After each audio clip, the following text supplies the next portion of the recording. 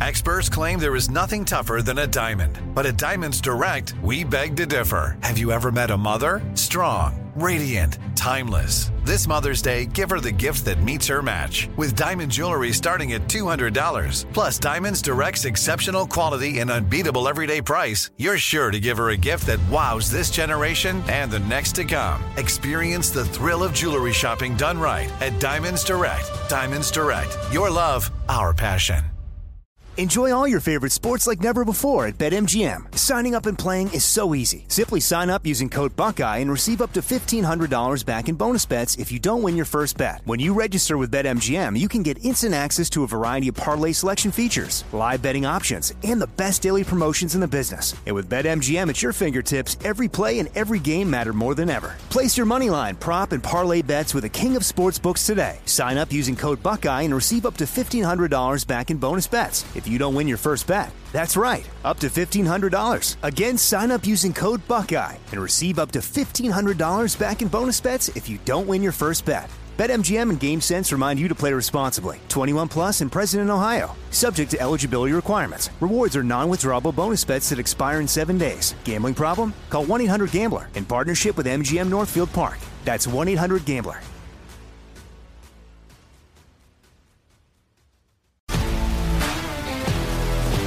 If you love sports and true crime, then there's a new podcast from executive producer Dan Patrick and hosted by me, Jay Harris, that you won't want to miss. Playing Dirty: Sports Scandals. Each week, I'm squeezing the juiciest details from some of the biggest sports scandals ever. I'm talking Marcus Dixon, Olympic gymnastics, Cain Velasquez, salacious Super Bowl-level scandals.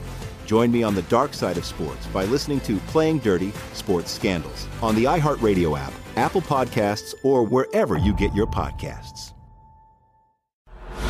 Jack Armstrong and Joe Getty. We've decided to call this the best weekend talk show in America, and if you like it, download Armstrong and Getty on demand.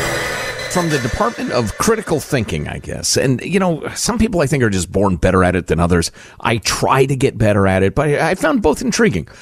First of all, this was sent along by alert listener Mike, and I appreciate it very much, Mike. It's about data and its usefulness and how you get it and how you interpret it.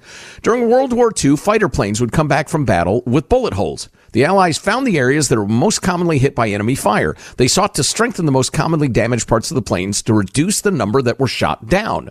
A mathematician, Abraham Wald, pointed out that perhaps there was another way to look at the data. Perhaps the reason certain areas of the plane weren't covered in bullet holes was that planes that were shot in those areas did not return. This insight led to the armor being reinforced on the parts of the plane where there weren't as many bullet holes on the planes that returned. Fascinating. What a fascinating way to look at things. I had the light bulb go on myself. Wow. The story behind the data is arguably more important than the data itself. And more precisely, the reason behind why we are missing certain pieces of data may be more meaningful than the data we have. That's a good one right there. That is a good one, isn't it?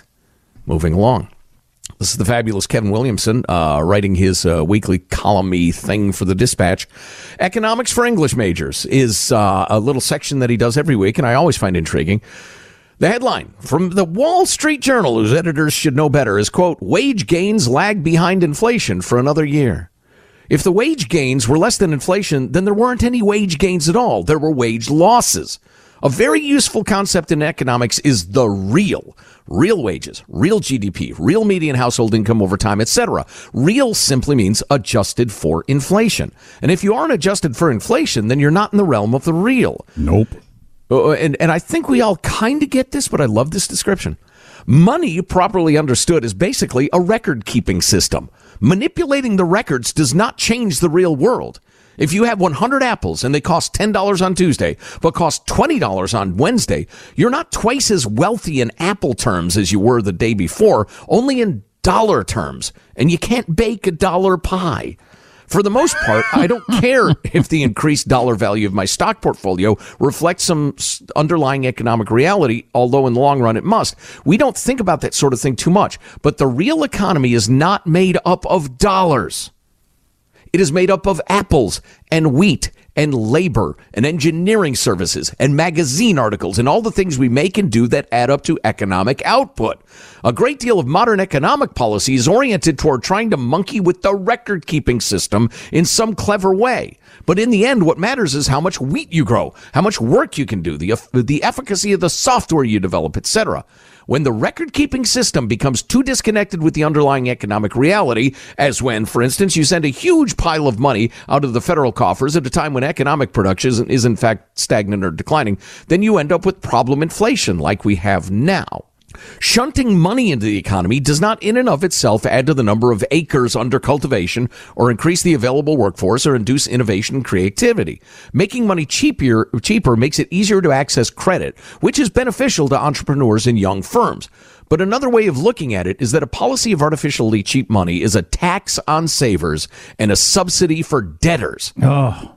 That's hurts. A policy you can follow for a long time, but the correction, which are probably only beginning to really experience these days, can be painful. It is a tax on savers and a subsidy on debtors. Yeah, that's really interesting stuff. And that first part about the apples, remember the other day I was talking about how my kids got a chunk of money for Christmas, and I thought, God, that's a lot of money. How much? Mm-hmm. And so I used my inflation calculator on my phone to go back to like when I was their age to figure out what that would have been to get a more realistic, because I still have a warped view of what money is. I'd say, I haven't kept up with inflation. It completely changed the way I look at it. So, and then he gets to, I think, the most important part of this. Get back to the whole taxing savers and subsidizing debtors thing. It sounds a lot to me like doing some meth so you can do an all-nighter and get the job done, whatever the job is. Might work in the short term, but oh man, you're playing with fire. So anyway, his conclusion, I think, is brilliant. Brilliant. What we need is an economic policy that is oriented toward the real economy, rather than a policy that's oriented toward trying to goose the economy through government spending during slow times. But that's harder to do because when it comes to things like fixing the schools, developing an intelligent energy policy, and providing a stable, long-term regulatory and tax regime for investors so they know what to expect, it's much easier and more politically juicy to run willy-nilly from one thing to the next, lurching from crisis to crisis and policy to policy, as though the lurching were not a big part of the problem to begin with. Stable policy. Smart, long-term thinking, stable policy is the best thing you can do for any economy. And our political culture, it expects and causes the opposite. What can we do about it? I don't know. Jack Armstrong and Joe Getty. We are Armstrong and Getty, and this is the best weekend talk show in America. Grab our podcast. It's called Armstrong and Getty On Demand. If you love sports and true crime, then there's a new podcast from executive producer Dan Patrick and hosted by me, Jay Harris, that you won't want to miss. Playing Dirty: Sports Scandals. Each week, I'm squeezing the juiciest details from some of the biggest sports scandals ever. I'm talking Marcus Dixon, Olympic gymnastics, Cain Velasquez, salacious Super Bowl-level scandals.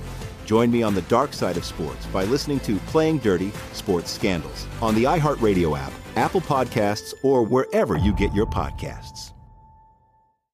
I'm Hannah Storm, and my new podcast, NBA DNA with Hannah Storm, chronicles my 6 decades in professional basketball. From growing up in the sport to becoming one of sports TV's first female broadcasters. Join me as I dig deep into the game's history, unearth some wild stories, and talk to my friends from the world of basketball, from Dr. J to Charles Barkley. It's been a wild ride, and now I get to take you with me. Listen to NBA DNA with Hannah Storm on the iHeartRadio app, Apple Podcasts, or wherever you get your podcasts. More Than a Movie is back with Season 2. I'm your host, Alex Fumero, and each week I'm going to talk to the people behind your favorite movies. From The Godfather, Andy Garcia. He has the smarts of Vito, the temper of Sonny, the warmth of Fredo, and the coldness of Michael. To the legend behind La Bamba, Lou Diamond Phillips. When I walked in, I didn't think I had a shot at Richie because John Stamos' picture was already up on the wall. Listen to More Than a Movie on the iHeartRadio app, Apple Podcasts, or wherever you get your podcasts.